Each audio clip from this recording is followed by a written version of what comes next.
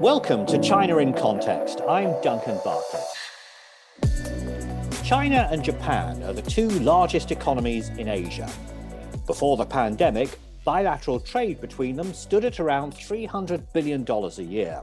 And the Chinese government claims it wants to encourage more economic cooperation with Japan. This appeals to big Japanese corporations, most of which have significant operations in China.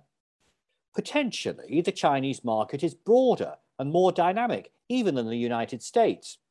However, China is an increasingly complex environment in which to do business, and Japanese companies can't ignore the political mood in Tokyo, where sentiment is turning more negative towards China, especially over human rights and territorial issues.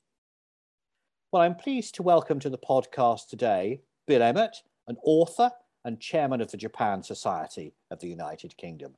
Bill, welcome to China in Context. Very good to be with you. Could you start by giving us an overview of your impression of the current economic relationship between China and Japan? Well, I think I would characterize the China-Japan economic relationship as one of being pretty strong integration that's developed over the last 30, perhaps 40 years. China is Japan's largest export market. Japan is, I think, China's third largest export market. And Japan is one of the biggest investors, foreign direct investors in China. So these two economies are deeply connected. However, I think we need to get that in context. For neither economy, neither China nor Japan, is trade the be-all and end-all of economic life. Whereas in the UK, exports and imports of goods and services account for or equal to more than half of GDP. In Germany, it's even higher, over 60%. For China and Japan, it's around 30%. That's higher than the United States, but big economies like China and Japan are economies where trade matters. Trade is clearly vital, but is not the be-all and end-all of life. And that is the context in which to see the relationship as well. This is not a relationship of interdependency, but it's a relationship of some mutual benefit, particularly for big business in both countries. For China, I think the Japanese investment and Japanese relationship has been particularly important for technology, how to come up with new business ideas. For Japan, China is an expanding huge market on its doorstep at a time when the Japanese population is shrinking, when domestic demand in Japan for a long time has been low. So China and Japan are very important to one another, but this is not, repeat, not a relationship of interdependency or of deep dependency one on the other. So there can be a modicum of distance between the two politically, even as the economic relationship is, of course, important. Well, thank you for explaining that, Bill. You mentioned the Japanese economy, and I'm sorry to say it's not looking particularly healthy at the moment. We're recording this podcast at the end of 2021, so we don't have data on the final few months of the year. But we do know from figures that came from the Cabinet Office that Japan's gross domestic product contracted at an annualized rate of more than 3.5% in the third quarter of 2021. Even though inflation's soaring in the United States and in Europe, it's still at a mere 0.5% in Japan. Now, as you know, Bill, I tend to look on the bright side of things, but it does strike me as though Japan faces a lot of problems. I think that Japan has had a long period of relatively slow economic growth. We talk of two lost decades in the 1990s and the first decade of the 2000s. Since then, Japan has upped its game somewhat, but nevertheless, its trend growth rate, while being somewhere around third or fourth within the big G7 countries in the past decade, is nothing like it was in the past, and it's not as rapid as in China. So Japan, of course, with its declining population, is never going to be, as it were, a world champion growth economy, but it could be doing better than it is, and it's rather underperforming.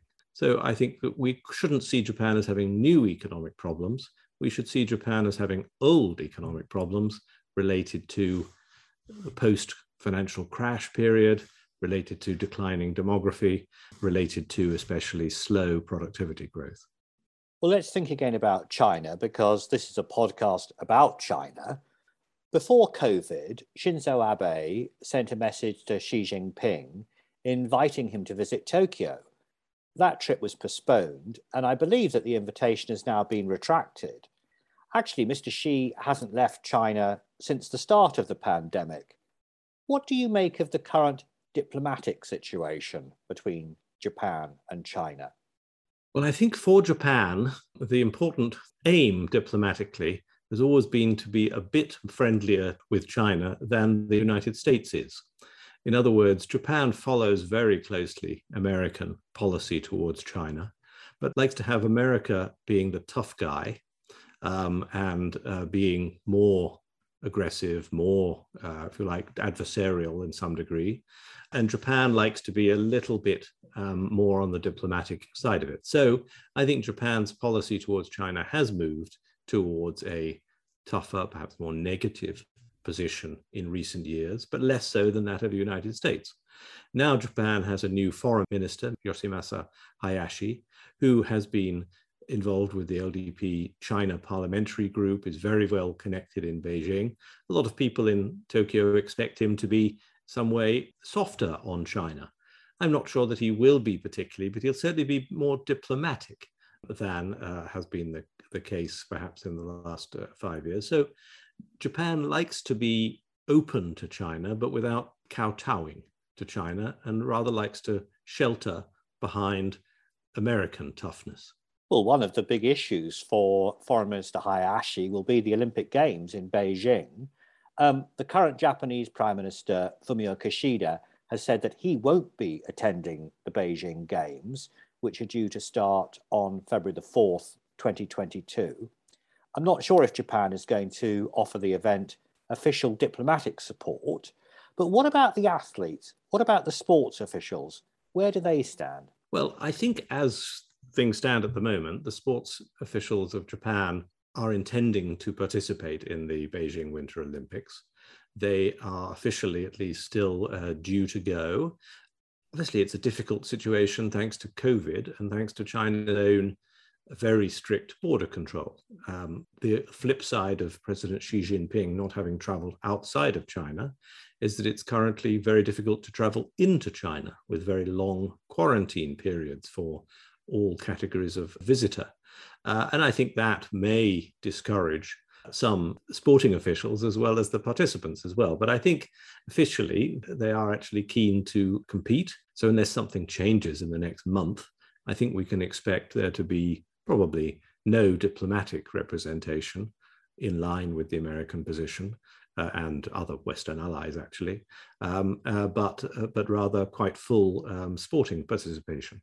I've heard some people on the Chinese side say that the Olympics have been politicized, and they say that Japan has a responsibility to support China in making the Beijing Games a success because China enthusiastically supported the Tokyo Olympics, which eventually took place in the summer of 2021.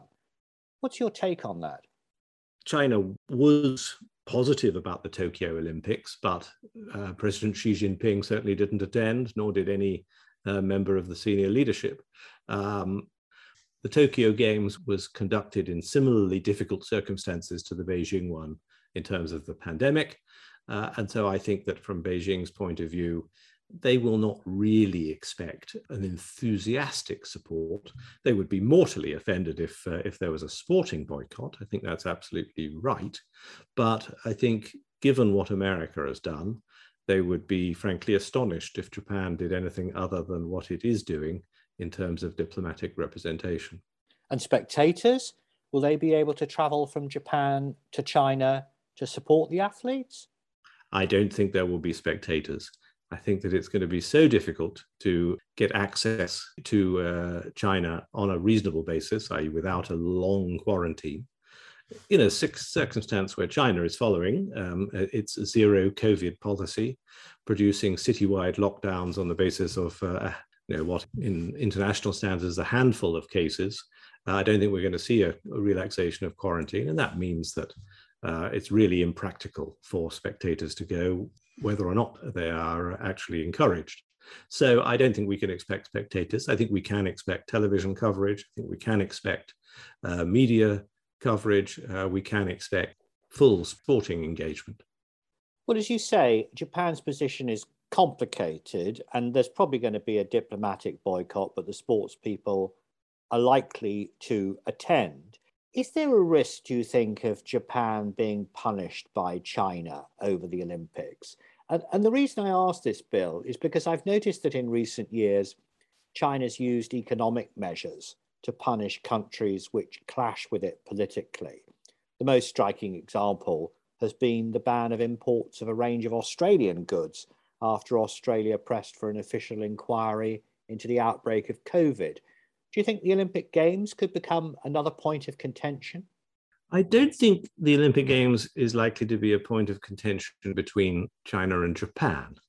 I think we have seen that willingness, indeed eagerness, to punish other countries in Chinese policy, which is not dissimilar to the American use of economic sanctions and financial sanctions of all kinds on countries with whom it falls out, such as Iran, such as Russia, and so forth. So China is in some ways behaving in an equivalent manner to the other superpower in its eyes, but it tends not to do so at the moment with other big countries. It likes to use those economic tools against smaller countries. And I don't see at the moment Japan posing the sort of threat in some ways to China that would at present justify the use of such economic measures against Japan. I'm not saying that that's impossible in the future, but I don't think over the Olympics, China would be likely to single out Japan for such economic countermeasures. But something could crop up, more likely something in East China Sea, as happened when there have been clashes between ships there. And some years ago, when a Chinese captain was arrested by the Japanese, there was some retaliation by China over exports of rare earths. Always denied that it was really being done, but actually that was a piece of economic tradecraft against Japan. So it can be used against a big economy like Japan, but I don't think the Olympics is likely to be the reason for it. Japan has been pretty moderate in its behavior towards China over, for example, issues like Hong Kong, issues of civil liberties and human rights in Hong Kong, where the UK, some European countries, the United States have been much more outspoken, have imposed sanctions, often on officials, have spoken out very strongly in condemning China and Hong Kong. Japan has been notably silent on these issues, and that will not go unnoticed in Beijing. I think, as it were, in the range of Western counterparts to China, Japan is currently at the more favorable end, funnily enough. It certainly won't always stay there, but at the moment, I don't see there being, if you like, an element of provocation that would bring about Chinese retaliation. Bill, thank you very much for your thoughtful analysis of these important issues. And I hope that you'll join us again soon to talk to us about Japan, China, and East Asia. That's the author Bill Emmott, Chairman of the Japan Society of the UK. This podcast is produced by the SOAS China Institute, part of the University of London, and you can find out more about our courses and research at soas.ac.uk.